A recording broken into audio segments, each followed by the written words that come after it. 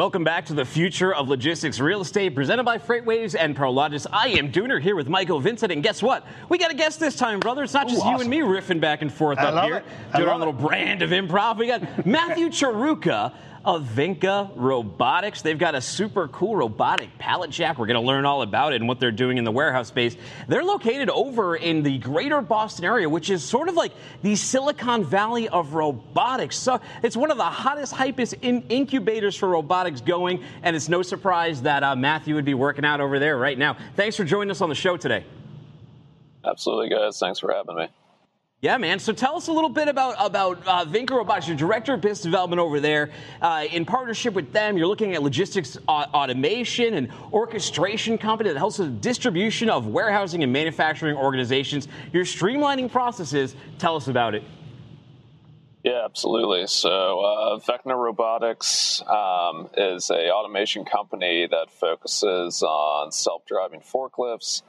And we also have an AI-based fleet optimization software that plugs into not just our robots, but coordinates with manual resources and people as well. It gives you a kind of full holistic view of what's going on with your operations. And so what we're really focused on is trying to optimize within the four walls from the second product comes in and the second product comes out, knowing that there's going to be variety of different robots and form factors, and the software that we've developed over the years. You know, we have a bunch of different robots in our portfolio. We have this middle layer that can manage all these different solutions, and then we can tie in other robot vendors and the people all together to be working as one team. Yeah, so, Matthew, it mentions the logistics automation and orchestration company, right? And then, we know that you guys are all about workflows over the robots. And those kind of flow together, right? Yeah. The workflows and orchestration, I imagine. Can you talk to that? What do you mean by workflows and orchestration over robots? Yeah, it sounds a little weird coming from a robotics company that, we're trying to sell robots, obviously. But especially when you look at what we do, right? A lot of people, they'll see a pallet jack driving itself and they assume it's just, all right, I drop it in, I replace exactly what the human's doing. And that's a good way to get started.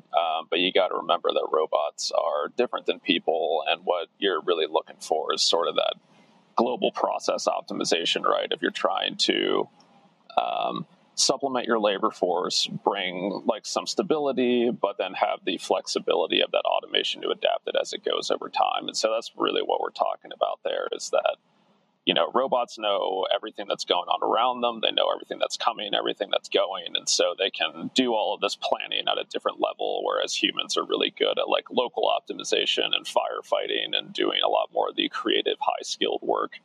And so if you can find a way to wed those two systems together, that's really where we're coming from. Yeah, it's almost like saying, workflow is really what we're trying to solve. It's just that robots are the best means to the end to do it. I mean, that makes perfect sense to me. I imagine maybe there's some people in marketing, they're like, hey, wait a second, don't put it that way. But I totally get where you guys are coming from there. Now, let's talk about your AMRs for a second, though. They are designed specifically for high weight, high capacity loads. That takes a lot of learning and information going into it. It's machine learning, AI. How are your customers using this solution? Yeah, so since we're operating, with these self-driving lifts, we're in everywhere from automotive plants to e-com centers. And so that's where it really comes down to figuring out what is the use case that you're going to do with these things. If I'm, given the nature of the show, if we're looking at distribution centers and whatnot, obviously picking and put away is going to be a bread and butter application for us. We've become relatively famous for our work in the parcel space with non-conveyables or bulky SKUs. People are shipping, kayaks and furniture and things like that through e-com. And so you've got these platforms that, again, it gives you a little more intelligence and a little more flexibility to route these things around the facility and handle things that a traditional automation system couldn't handle. But really anything that moves on a pallet or weighs a couple tons, that's where we're coming in. Yeah, even that out of gauge, like you spoke to, that might be working through an e-commerce or whatever, that it can't be handled by normal robotics, but could put on the platform of a pallet or a skid pallet, whatever, and moved. So that's very interesting. Can you talk to some of the productivity gains that can be realized through these robots? Yeah, so obviously it depends on who the customer is and what you're doing and whatnot.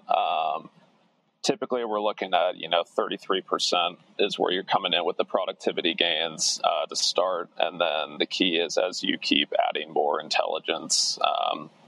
Anything that's plugged into our platform is collecting data, and then we pump that data back into the system. So it creates this sort of learning loop, right? And so over time, the robots adapt to your site and they get better. But then also it learns the operation. You integrate other systems going on with it. And so at that point, that's where you start to get into, maybe you're doubling your productivity. So it really depends, who we're working with, what we're doing for them, and how integrated we have gotten at that point.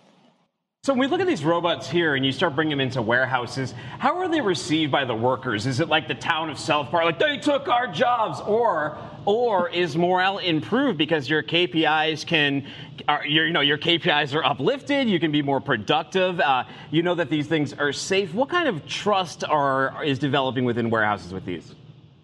Yeah, so obviously the first talk that we always tell people that they need to have some town halls before this is even going to start to let people know we're bringing this in and why we're doing it. And you might get some initial reservations at first, but then, especially as soon as the robots get there, we find people get very, very comfortable with them. They just walk in front of them all the time, and they will generally name the robots themselves and, mess around with them and be like, Hulk's being a little sassy today. I kid you not. Like it's just kind of funny. They personalize. Well, no, it's funny he says that because I haven't seen the supermarkets out here, but in the Boston area, Stop and Shop supermarkets a couple of years ago, and I moved down to Chattanooga, so I'm not sure if that's still the case. But they put these robots in the aisles, and they put a sign on these robots at Stop and Shop, and it said, "I'm just here basically so you get used to me." It's like, it's an inventory. Yeah. And I think that you kind of have to do that training in a lot of these spaces, like he's talking about that town hall. You can't just be like, boom, robots. People might get a little sketched out. Is that the case?